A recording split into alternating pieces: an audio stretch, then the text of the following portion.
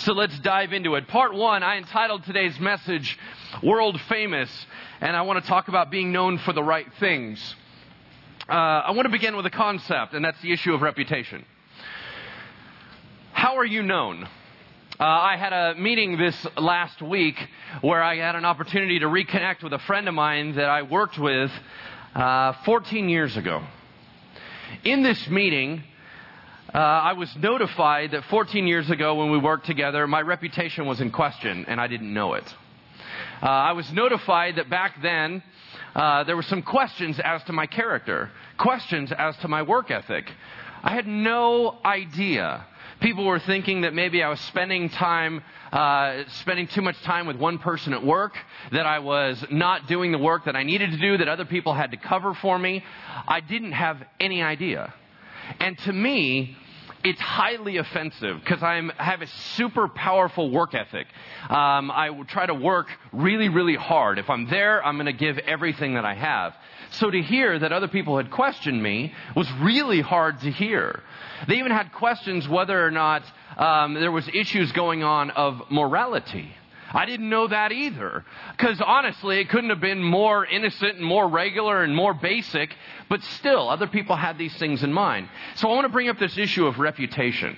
How much does it matter? In some ways, there are things that you have to allow God to fix. For example, that scenario, I didn't know it was happening, so how in the world am I going to fix it? If something's going on underneath the surface, I can't address it if I don't know it's there. There are other things that you need God to fix. Let's say that you have a reputation that is completely bogus. And you know that no matter how hard you try to correct it, it just looks like you're defending yourself. It's almost like when somebody says you're insane, the more you argue against it, and the more people are like, yep, totally insane. And so you can't worm out of it. There's no way. Whenever that kind of stuff happens, you have to let God fix it. And the only thing that you can do is be consistent in your character. If you are consistent in your character, eventually people will either grow bored thinking about it, or they're going to go, there's no way that's them. I know them way too well, and no, that's not them. I'm going to drop that whole idea. There's no possible way those two attach. That was kind of how the early Christian church had to do it. Early on in Christianity, Christians were known for being cannibals. They were known for orgies. They were known for all kinds of weird, wacky stuff. And you go, well, how in the world did that stick? Terminology. Early on in the Christian world, we would say things like, we eat the flesh and drink the blood of Christ. It's communion. By the way, not an awesome way, maybe, to do your PR, to try to explain to the world what you're doing. Now, we're going to blame Jesus on that one. He brought that up. Now, people thought, well, you're eating the flesh of a person and you're drinking blood. That's really weird. Okay, and granted, it sounds weird. That stuck and people ran with it. The other thing was that before they would have communion feasts, they would get together and share a meal as a family, and they would call it a love feast. Well, in every other area of society, a love feast was something different. So they were going, that's what they're involved in. Now, if something like that is ever attached to your name, well, you know it's completely untrue. You just have to be consistent, and it will eventually drop off. But you really have to allow the Lord to do some of that PR work.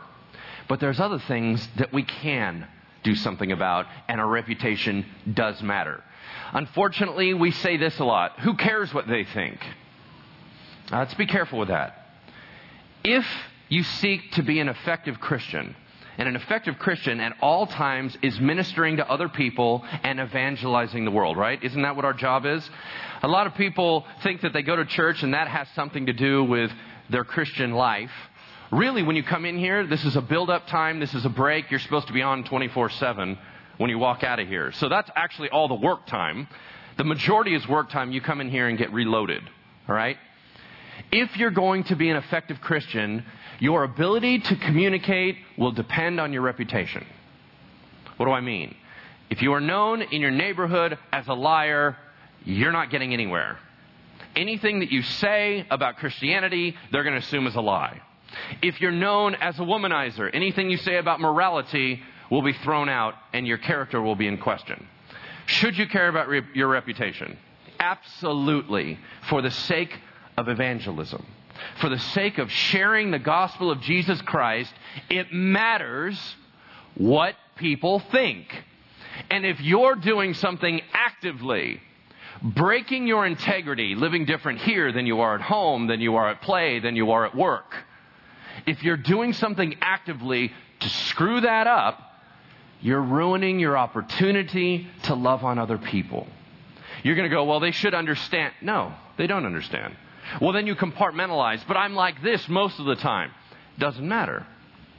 And we all know that the bad stuff that we do has more legs than the good stuff that we do, right? It will automatically go down through what? Like wildfire, through the vine. And everybody's going to know about it. We have to watch how we live and treat other people. Why? Because you're walking under at least 4 banners everywhere you go. You're walking under your identity. Who are you as a person? That banner. Your name is above your head. What do you like? Number 2, you're walking under the banner of Jesus Christ if you're a Christian. They're going to think that Jesus is a little bit like you. Number 3, you're walking under the banner of your family. Your family name will be attached. Parents get blamed for stuff their kids do, right? Kids get blamed for what their parents do. Number 4, and this is the one that we don't think of very often, you walk around under the banner of Bridgeway. What you do reflects on this church. How you handle yourself, how you treat other people, reflects on all of us. Our reputation as Bridgeway is very, very important to me. Not to control our press, but to get an idea on where our lives are at. A buddy of mine just got pulled over for speeding the other day, and the cop talked to him, and he said, "Have you been drinking?" And my buddy said, "No," and another gal in the car goes, "Actually, we just came from Bible study." And he goes, "Really? Where do you go to church?" And they go, "Bridgeway." And he goes, "Oh, where Lance preaches." And they went, "Yep." And he's like, "Gotcha. All right." They go, "Do you go there?" He goes, "Nope, but I know about it." Okay, here's the deal. We are known everywhere now. We've largely been under the radar for years. So we're now going in. I've been here for 14 years. The church has been around 15 and a half years. Most people had no idea we exist. And even now, we're slightly under the radar, but we're starting to emerge out. When that happens, you're going to be known everywhere. What you do reflects back on the rest of us.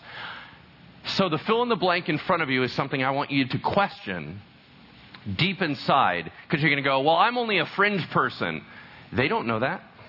They assume that you are pretty much leadership around here. If you have your name attached to us, it matters. Because we're all one family. The fill in the blank in front of you is this. What are we as a church known for?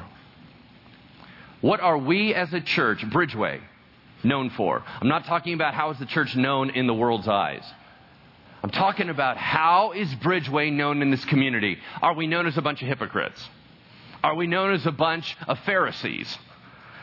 Are we known as a bunch of immature people that don't have their lives together? Or are we known as a group of leaders, servants, ones that run after Jesus? Are we known as a passionate people for God? Are we known as those that are sold out? How are we known? And all that tailors right on us as a group. It's not just about the leadership. It's about how you handle yourself in Safeway. It's about how you handle yourself in Walmart. It's about how you handle yourself when you're in the movies. It's about how you handle yourself when you're parking, going through different restaurants. All that matters. What you're about to read in this passage that we're going to study is that their reputation ricocheted out into all the world, mostly because of their lifestyles. How are we living and how are we known? Let's dive into this book. Would you turn with me to 1 Thessalonians? 1 Thessalonians, page 835. We got a little bit of intro stuff to go through. Anytime we open up a brand new book, we have to understand context, or else we don't understand what's inside it. So this is the part where all you history buffs, click in. You're ready to go. All right? Everyone else, start making the menu for the rest of this week. All right? Maybe a little shopping list. Okay? Do not bother the history buffs around you. They're very angry, and they will bite you. Okay? So, just keep it quiet. That's cool. You can pass notes. All right? That's cool. I won't stop it. Now, let's dive into a little background. Who wrote this book? Paul the Apostle. Paul the Apostle wrote no less than 13 books in the New Testament. He's the most common writer. So if anyone ever asks you who wrote this book, just guess Paul and you'll be pretty good. All right? It kind of helps you out. Makes you look really smart. All right? Paul the Apostle wrote this book to the folks in Thessalonica because it's called Thessalonians. All right? Not rocket science. Cool. Where did he write it from? He wrote it from Corinth. He was there for almost 2 years. And while he was there, and we actually talked about him last week being there, he wrote 1st and 2nd Thessalonians within 6 months of each other. He wrote it around AD 50 or 51. Some of you go, I don't even care what that means. All right, let's dive back and find out a little bit about this city. Who are the Thessalonians? Pretty cool history. In 315 BC, before Jesus showed up here on the earth, 315 way back, there was a guy running around trying to take over the world. His name was Alexander the Great, yeah? Most of us understand that name. He had a series of generals underneath him. One of them was named Cassander. Cassander was a general in a region of the world that we now know as Greece, but was a little bigger, and it was known as Macedonia. Now, the king of that region was Philip of Macedon. And Cassander was the general underneath Alexander the Great. He came into a region and a city that used to be known as Therma. Therma because of hot springs, because of the Thermaic Gulf next to it. He walks in, this place has been devastated in the past. He builds a brand new city. And when he builds this brand new city, he gets to name it. That's something cool about making a city. And what do you do when you name something brand new? First of all, you name it after a girl, because that's cool. Number two, if you want to score extra points, you name it after your wife. All right? So, he named it after his wife, who happened to be the daughter of Philip of Macedon and Alexander the Great's stepsister. We have to understand that these people were highly connected. All right, so we're talking about big dogs. He settles the city. It says this. Her name was Thessalonica, named after Therma, and it says in 168 BC, so much later, it was actually named the Roman capital of the whole region. So he plants the city. About 150 years later, it becomes the biggest city in the whole region. I want you to picture on a map Greece. Right? And you know, it kind of dips down, and then Turkey dips down on the other side. It looks like hair. There's the left side of hair and the right side of hair. All right? On the left side is Greece. Dips down almost in a teardrop form. It's split into the north and the south. The north is Achaia. Macedon, the south is Achaia. I just messed that up. It's the other way around. Do we care about this? No, we don't care about this. All right, let's move on. Thessalonica was the capital of Macedon. Philippi was the capital of Achaia. Skip. In Paul's day, I saw you guys getting bored. In Paul's day, there was about 300,000 people. The city still exists today, and it has about 400,000 people. Very similar. The unfortunate thing, just as a side note, is that in World War II, it became Nazi-occupied, and 60,000 Jews were hauled off and killed from this very city. It's had a lot of pain. It's had a lot of difficulty. When I had a chance to travel through this area, Thessaloniki, what is known now, is still a vibrant city of commerce. You're driving along and it goes building, blank lot. Building, blank lot. And you're going around going, wait a second, where's the ancient city? It's really never been dug up. It's all underneath the major city. So all this old ancient city, every blank lot, you'll see ruins sticking out of the ground. It's weird. It's probably about 10, 15, 20 feet down underneath all the structures. So if you took out the buildings, dug down a little bit, you'd have this ancient ruined city coming right underneath it. Very cool concept. No money to dig it out, no interest to dig it out. But I remember walking along and there was this roped off area in a blank lot, And right in the center of it was the Roman road, the Ignatian Way. A little piece of it had surfaced. And the Roman roads were famous throughout the world because they were the easiest traveled roads. It's how Rome got all over the place so quickly. On this Roman road, largely everyone walked, including Paul's missionary journeys had a tendency to follow them, because that was the main way of getting from, in this region, east to west. Now, how did we get to write this letter? When Paul was back in his home country ministering, he was over on the Turkey side of things. Finally, he says, Lord, where do you want me to go? He got blocked from every other way. He was in Troas, right on the beach. And he said, God, I don't get it. What do you want me to do? That night, he had a dream. A man who was dressed and sounded like he was from Macedonia begged Paul, please give us the gospel. He determined that night God had called him to go across the water and head into Europe, into the side of Greece.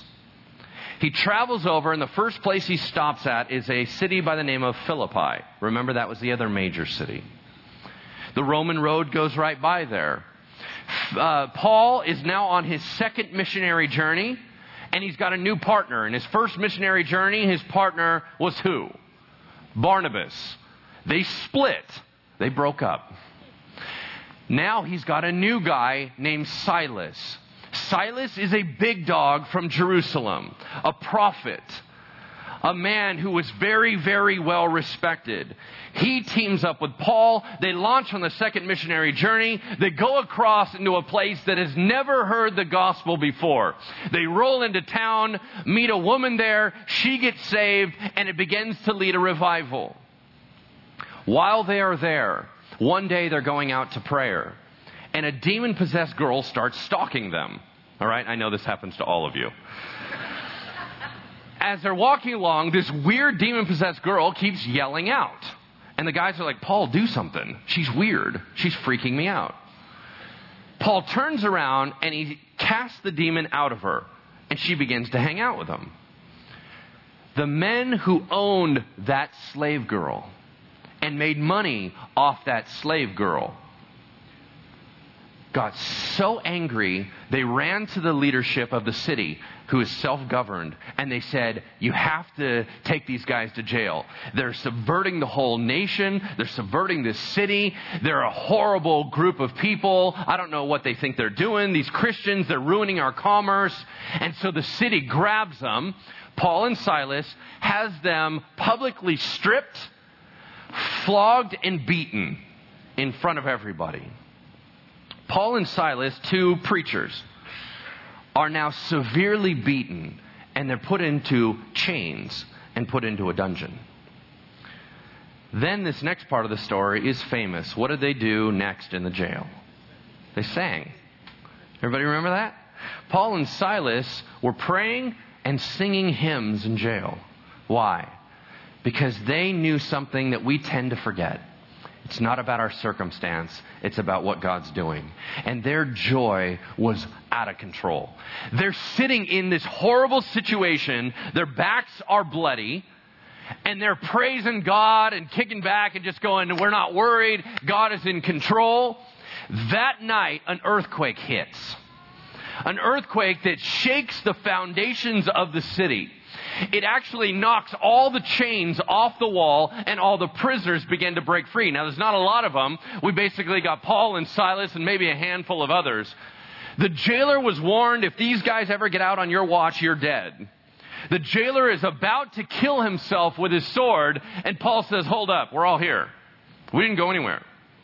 I'm not interested in you losing your job or your life. I understand that we're here for a reason. We are here on behalf of Jesus Christ. They share the gospel with the jailer. He gets saved. His family gets saved. And it spreads out like wildfire. The next morning, the city comes to him and they said, you got to get out of here. He says, wait a second. You beat me and I'm a Roman citizen. I guess I'm going to have to bring that up before Rome and you're going to lose your status as a free city. They panicked. They said, hey, just go. We'll forget the incident ever occurred. Paul and Silas then go to Thessalonica, 100 miles away. I want you to picture what this is like. That you've just been beaten, just went through an earthquake. The next morning, you're kicked out and you walk 5 days to go to the next city. 100 miles on foot. They come into this city and they have a decent ministry there. Plant a healthy church with Silas. After 3 months, the Jews get jealous, start a riot, grab some of Paul's friends, and kick him out. Paul then leaves Silas and Timothy, and he goes down to Berea, 50 miles away. Great ministry. The Jewish opposition follows him, persecutes him. He moves on to Athens, finally gets back his crew, and he heads down to Corinth. Paul sends Timothy back to check on the Thessalonians. Hey, buddy, we left real early. We left in the middle of the night. It feels like to them, I mean, I know it was the next morning, but they were all expecting us to show back up. We had to run out. They're probably brand new Christians, scared out of their minds. They don't know about leadership. They just got given the gospel. I know we have a thriving church there, but they're babies. Timothy, I trust you with my life. Go back and make sure they're okay. I want you to walk the 150 miles back. I want you to go back, check on them, make sure they're okay, and get back to me. It's likely he then sent Silas to Philippi. Silas, I need you to go check on those guys. Is everybody okay? Guys, we'll meet back here in Corinth. Are we all good? They fire out. 3 months later, Timothy and Silas show back up. And Timothy says, Paul, they're doing awesome. You cannot imagine this brand new church, what they're doing. They are absolutely evangelizing the whole world. I know we were persecuted. They're even under a lot of heat. But wow, are they dynamic. Now, they actually do have a lot of questions. And he rolls out this scroll, right? He's got this enormous list. We do have to address a few things because they are babies. But Paul, it's awesome. Paul then sits down and writes a letter back. And that's the letter that we're going to study today. All right? Let's go ahead and pray for the word. Heavenly Father, thank you for this morning. Thank you, Lord, that we get an opportunity to walk back in time and to watch your hand move throughout history. That, Lord, that you would do things like earthquakes just to save a man and his family. That you would do things with empires that your gospel might go out. Lord, in our lives, shake the very foundation of the world around us that we may have opportunity to preach. In Jesus' name we pray. Amen. 1 Thessalonians chapter 1, verse 1. In almost every ancient letter at this time, they would always start out with, this is me, I'm writing you a letter, so you don't have to get to the end and figure it out. It's me, I'm writing to you, greetings. Same thing happens with Paul's letter. It starts out, he said, hey, it's Paul here, right? I didn't know this. Paul means little. Did you know that? I don't know if that's why he was named that way. They're like, oh, look, a runt. How cute. Oh, look at him. He can't drink like the rest of them. It's really cute, right? So they named Paul Little for whatever reason.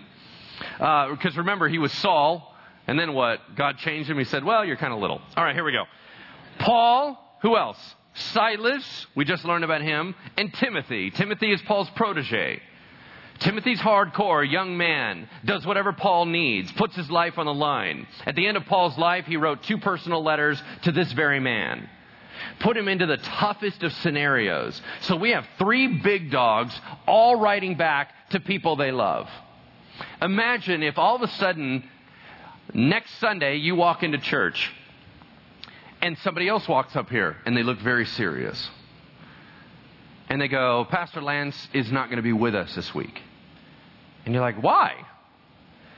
He was drug out of his home and his family, they're missing.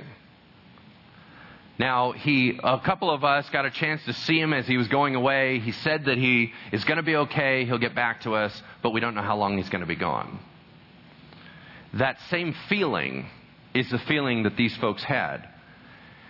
My desire to get back and to talk to you and make sure that you knew that I was okay and for me to check up on you is extreme. So, I want you to make it personal. I want you to realize that these people really care about each other and love each other. All right? Paul, Silas, and Timothy to the church of the Thessalonians. The word church here in Greek is ekklesia.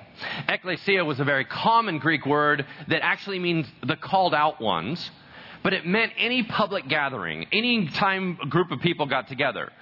The church of Jesus Christ grabbed it and said, that's us. We're the called out ones in God. We're going to use that name. And they grabbed it, and we've held on ever since. So we've been known as the church ever since. But here's what I need you to see. Paul does not write to individual believers. He's writing to a group, a family of believers in a city. We have to slowly take in this idea of corporate identity. Bridgeway. You go, I don't like that. Who cares? I mean, people are doing stuff. I don't agree with that. Don't hold me accountable for what they're doing. You don't get it. God will deal with us as a church as a whole. If there is a large segment of us out hurting other people, God will come in with correction on all of us. We need to understand that God not only deals with individuals, but He deals with groups of people. Right here, there's no splitting out. He says, all of you, this is what I need you to know. And a lot of people are going, that doesn't apply to me. Hold up. In a way it does, because it applies to that guy, and that guy affects you. I want everyone to know what we're talking about. To the church of the Thessalonians, in God the Father and the Lord Jesus Christ. I understand this is intro stuff, so you're like, oh, come on, man. Are we going to get to the meat of it? Let's go, let's go, let's go. I blow past this stuff. Let's get into it. You know what you just missed? An argument for the deity of Christ. Did you see it? Nope, sure didn't. Why? In Greek, there's one preposition and two people. What's the preposition?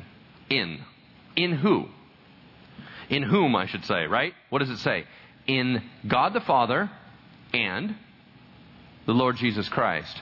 In Greek, when you attach one preposition to two names, they're equal.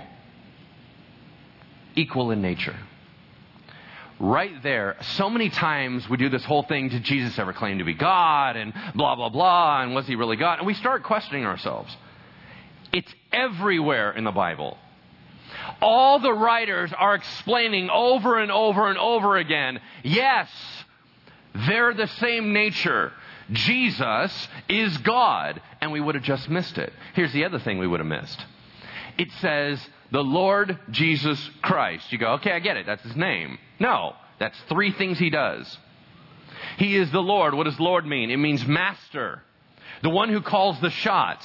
What does Christ mean? It means Messiah, the one that saves us from our sins. Jesus, what does it mean? It means the one who saves. It is the one who is constantly with us. In my mind, it means the human side of Jesus who came and was with us. So we have a master. We have a savior. And in my mind, we have a friend who walks alongside us. All that's loaded in one term. Then He does His standard greeting. Grace and peace to you. Those are pretty powerful words, yeah? You go, well, He's just throwing it on there. No, He's not.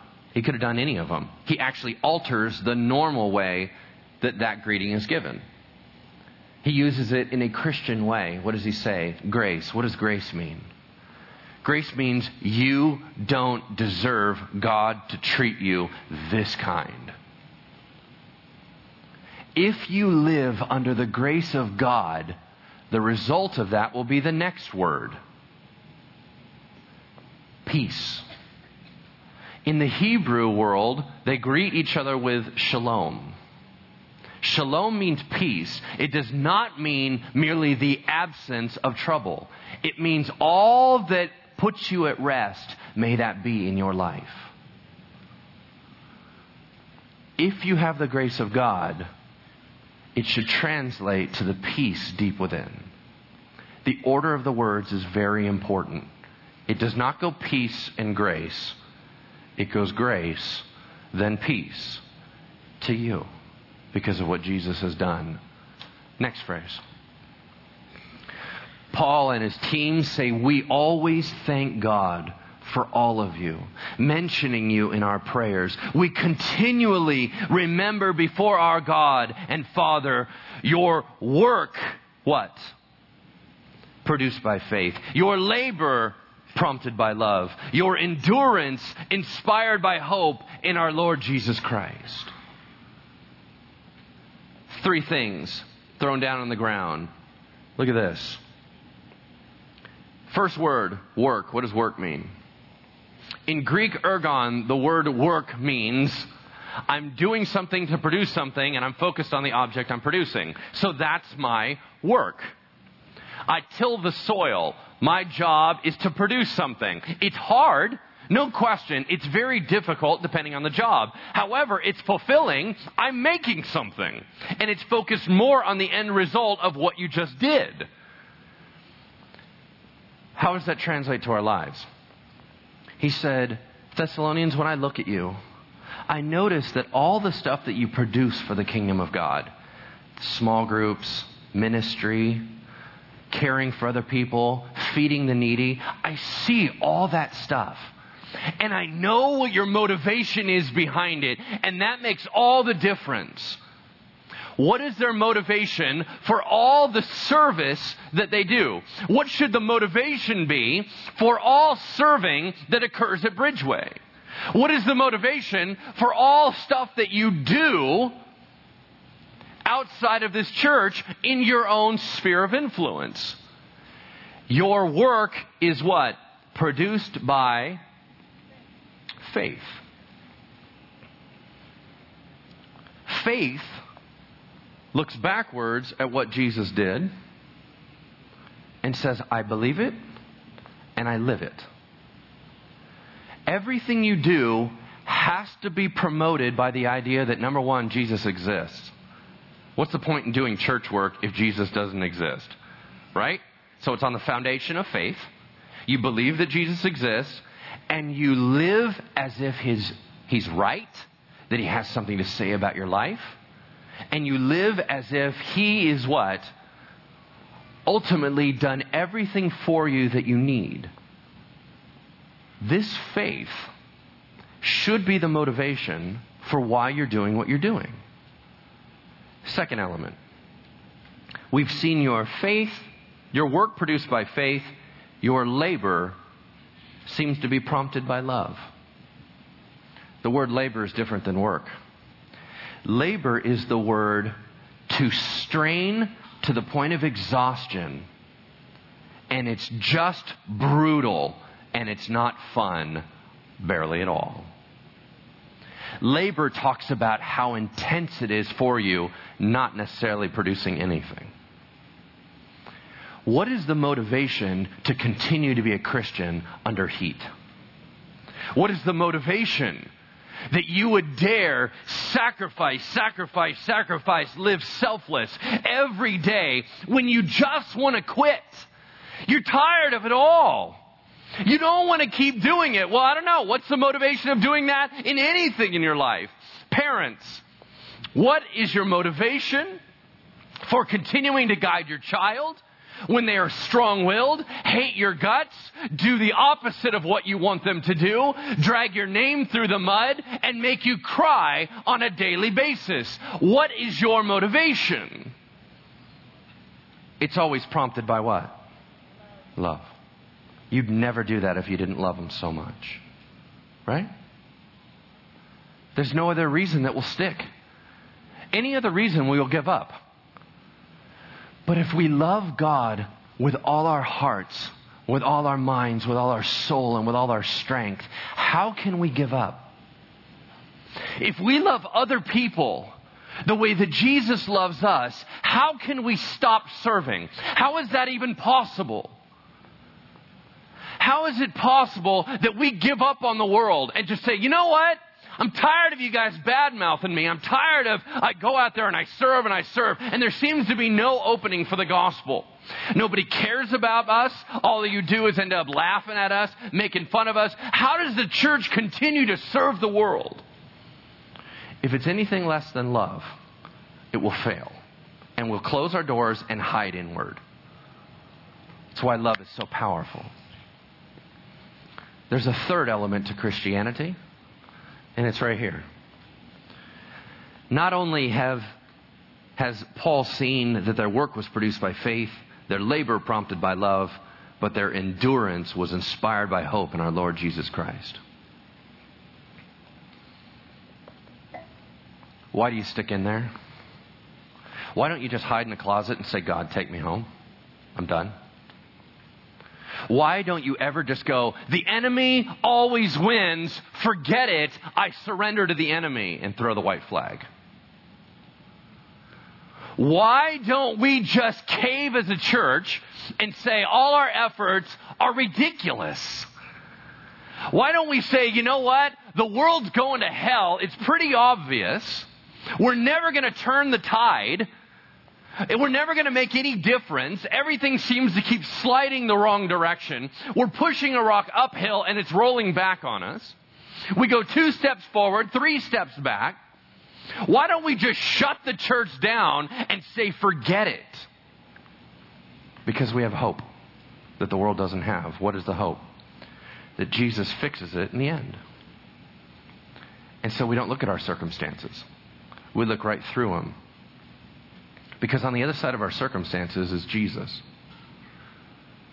And there's no point in staring at circumstances when you have the King on the other side. And so we stick in there because we do not track by what we see. We live by faith in what we do not see. And we know that regardless of how the world goes, even if it goes in a downswing and an upswing like it has throughout history, whether or not we're running towards the end of the world, doesn't matter. We know there's something on the other side.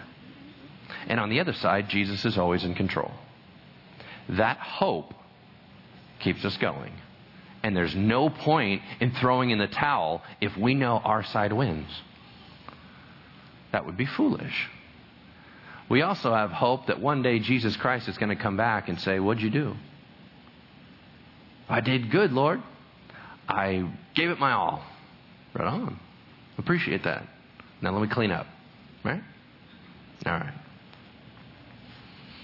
We always thank God for all of you, mentioning you in our prayers. We continually remember before our God and Father your work produced by faith, your labor prompted by love, your endurance inspired by hope in our Lord Jesus Christ. For we know brothers loved by God.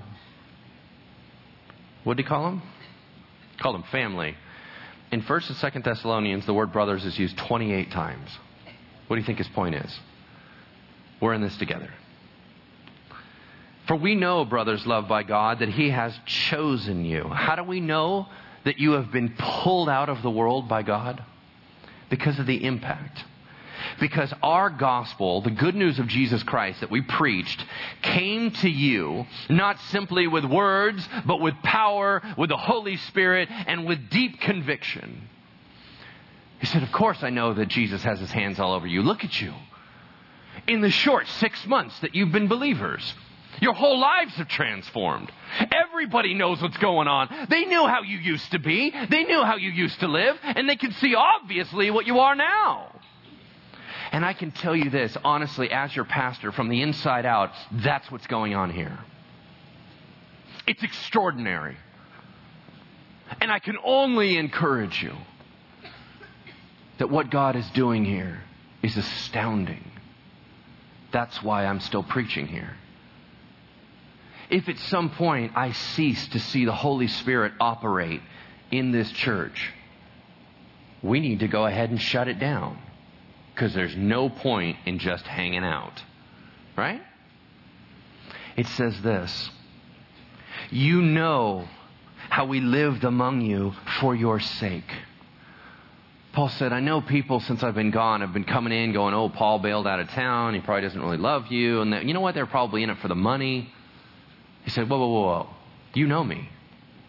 We lived among you. We worked our tails off so as to not be a burden. We constantly were gentle among you. We treated you like parents treat kids. What are we talking about? No. You know how we lived among you for your sake. As a matter of fact, you saw it so well that verse 6, you became imitators of us and of the Lord. You began to copy how we act. You duplicated our lives. You started serving like that. You started acting like that. You started preaching like that. You duplicated us as we followed the Lord. And in spite of severe suffering, you welcomed the message with the joy given by the Holy Spirit. And so you became a model to all the believers in Macedonia and Achaia. The Lord's message in you rang out from you not only in Macedonia and Achaia, your faith in God has become known everywhere. Is that our reputation? Is our reputation that people who know you really well, your neighbors who watch you from a distance, know that since you've been coming into Bridgeway, you're different? Since you've been engaged with Jesus, you live differently. You act differently. As we wrap up, let me tell you this short story. I had a neighbor who lived 2 houses down from me in my old house. We moved 2 houses down. Huge move, I know. And there was a young guy that lived there with his mom and his sister. Good-looking guy, right? I know that's creepy to say. Totally good-looking guy, right? And he was kind of like athlete. And the way he walked and handled himself was super arrogant. Literally, you could feel it from 2 houses away. I was like, whoa, what is that? Whoa, that was like arrogance. What just kind of, right? It was not a threatening thing. It was, I have no interest in the world because I got it all going on right here, right? I observed this. I said hi to him. He had no interest in really paying attention to even meeting me. His mom was super sweet. She got a chance to talk with me a little bit. So they hung out. After about 6-8 months, I watched him get out of his car one time, and the arrogance was gone. It was so weird. His whole demeanor changed. The way he carried himself was different. And something changed in this guy. And I could feel it from down the street. Every time he would come home, all of a sudden I thought, all right, this kid looks a little bit different. And so I waved to him. I go, hey, what's up? And he's like, hey, how you doing? All of a sudden I existed. I was like, oh, all right. I come to find out that he turned his life over to Jesus Christ. Come to find out he was on fire for the Lord. I come to find out that he was involved in programs now over at William Jessup University. I come to find out that from that moment on, he came over and sought me out to disciple him, and we would meet for coffee. And I could feel it with never even talking to him. Your neighbors are watching you, and they can feel a groove from a block away. These Thessalonians so became enamored with Jesus Christ, and they were in the hub of activity from trade going north, south, east, west, that everyone that traveled through that city would go, man, have you checked these Thessalonians out? You know what? That city I used to go in, that was a hardcore party city. Now all of a sudden I walk in, and there's all these people. They're like all serving and kind and loving, and they're paying attention. I don't even get it. Something's weird about that city. And they go walking on. Paul says, as far as your reputation, therefore we do not need to say anything about it. For they, meaning the world themselves, report what kind of reception you gave us. They tell how you turned to God from idols to serve the living and true God, and to wait for His Son from heaven, whom He raised from the dead, Jesus, who rescues us from the coming wrath. He said, your reputation gets all the way back to me. Everybody knows what you're like. That when you heard the gospel, you took it to heart. When you heard my teaching, You put it into practice. And now everybody knows that you're eagerly awaiting the return of your King. They don't know what that means. They just know that you're expectantly moving, waiting, working as if He's going to show up. They don't even agree with your theology, but they know that it matters to you. And they can feel it all over the region. As a matter of fact, it's known everywhere. In all the known world, they became the model of how Christians ought to live. Let me close in prayer, and we'll close out with this video, closing challenge, and then we'll go see what God has for us this week. Amen? Heavenly Father, we submit our day to You. We submit our lives to You. Lord, may we have the right motivations for serving. May we live such desperately different lives that our neighbors can feel it. That, Lord, that we begin to understand from Your vantage point how to change lives, how to serve rightly, how to love good. May we submit more of our lives under You and allow You to use us unhindered in the transformation of this world. In Jesus' name we pray. Amen.